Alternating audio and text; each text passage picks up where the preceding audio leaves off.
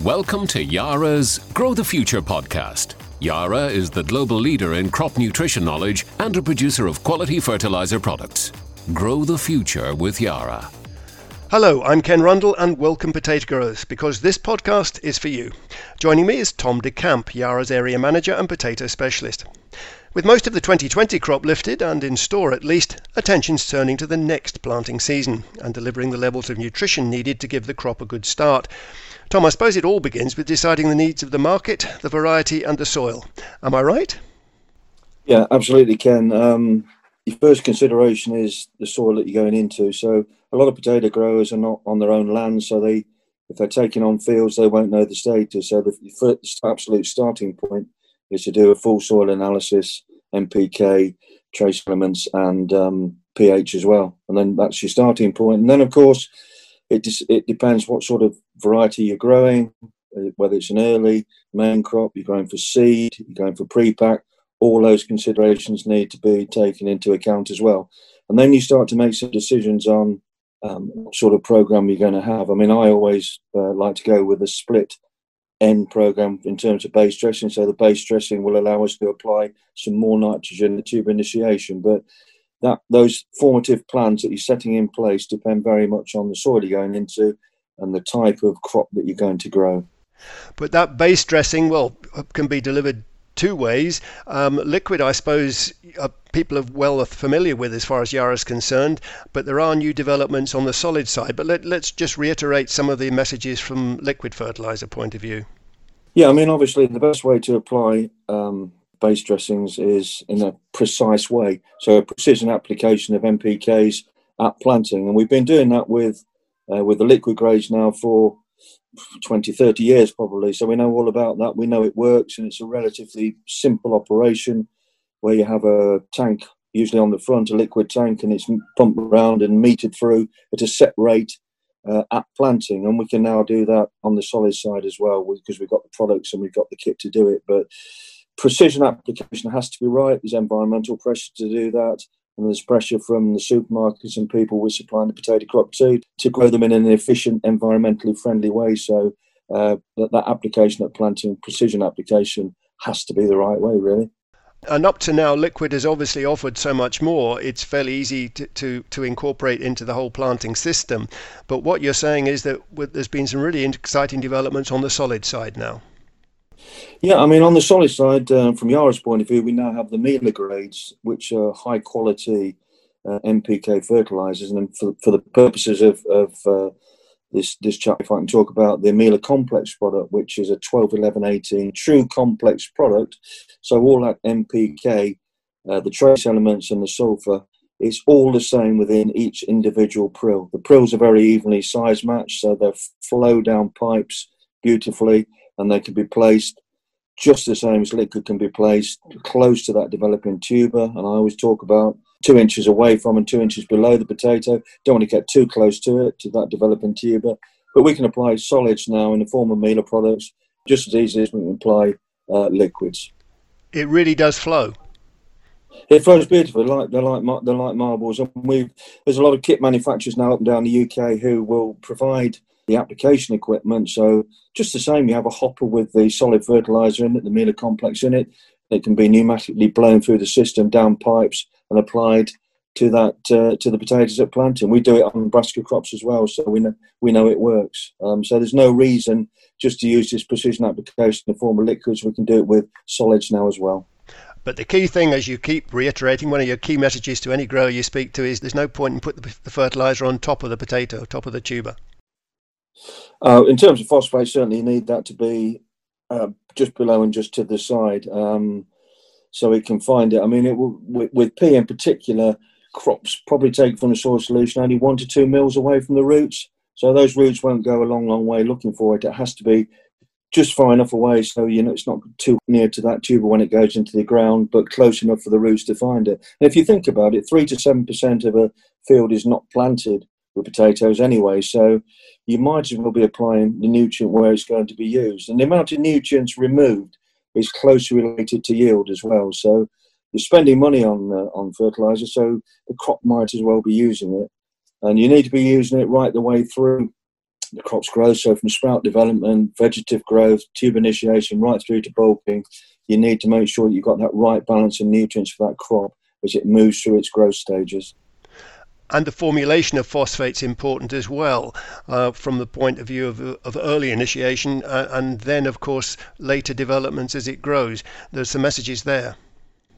Yeah, I mean, with the Miele complex product, the phosphate is in two different forms. So you've got the orthophosphate and you've got polyphosphate. So what this means really is that you've got phosphate there instantly available for those root hairs when they're developing from that tuber to get it going straight away and building a root mass and pick up other nutrients. And then you've got the polyphosphate that will release phosphate over a longer period of time. So you've got P available to that crop as it moves through those different growth stages. It's not just one hit of phosphate, which you might get with a straight, something like TSP, triple superphosphate, but you're getting a balanced sort of split release of phosphate, which is good for the crop. If you're going to put it all on at once, you get heavy rain or it's not in the right place, it can get leached through or it's not available for the crop. But these Miele grades, you're going to have P available through as it moves through those growth stages. So this whole business of efficiency is getting increasingly important, not only obviously from a highly expensive crop to grow, so you don't want to be wasting money, but there is real pressure now on everybody in terms of climate change and the way that the industry is going to address that. And it's pretty clear from looking at some of the policy reports coming out from all various governments in the UK, they're going to be looking very closely at fertiliser applications in future, and it's something that Yara's been looking at as well. So what are the key messages there?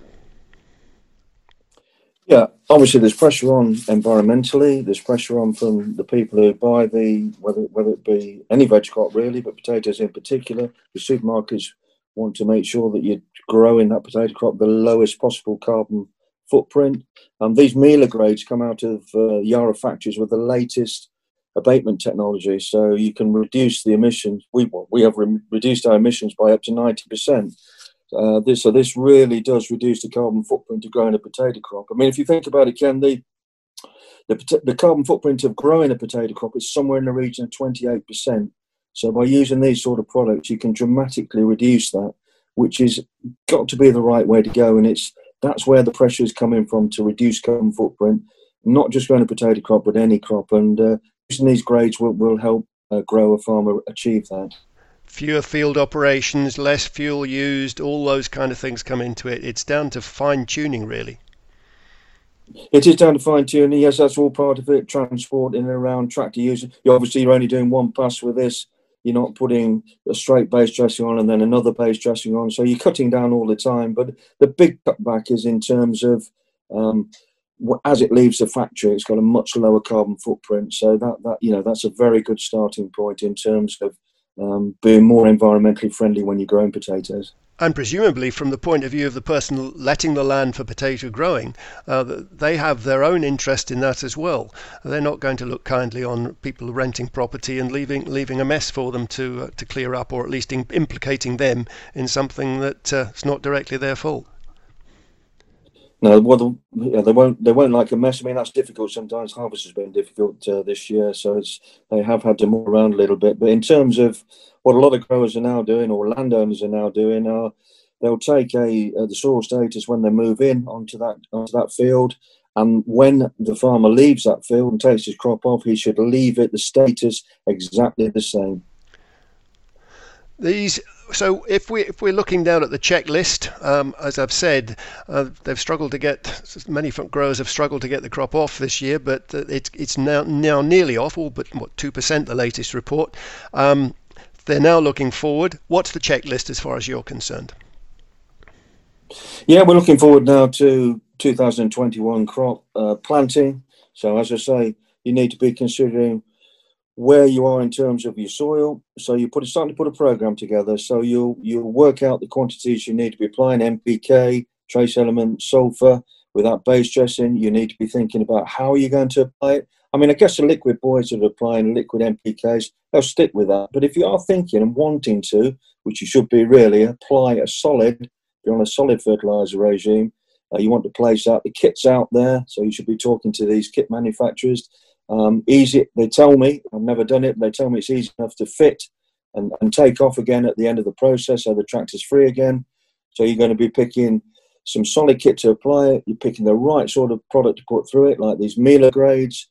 You made your decision on rates, split nitrogen rate, so you can put something else on at tube initiation, some calcium with the nitrogen, and then hopefully move forward through the crop, maybe with some foliars later on to keep them bulking or keep them going. But you can tweak later on, but you have to get the first base dressing correct. And they're the sort of decisions you should be making now, ready for spring. So, some interesting technology and some interesting science behind it. As usual, the potato sector continues to seek for any marginal gains. Thanks very much, Tom. And anyone needing to find out more on this subject can find it on the Yara website, where Tom de Camp regularly has postings.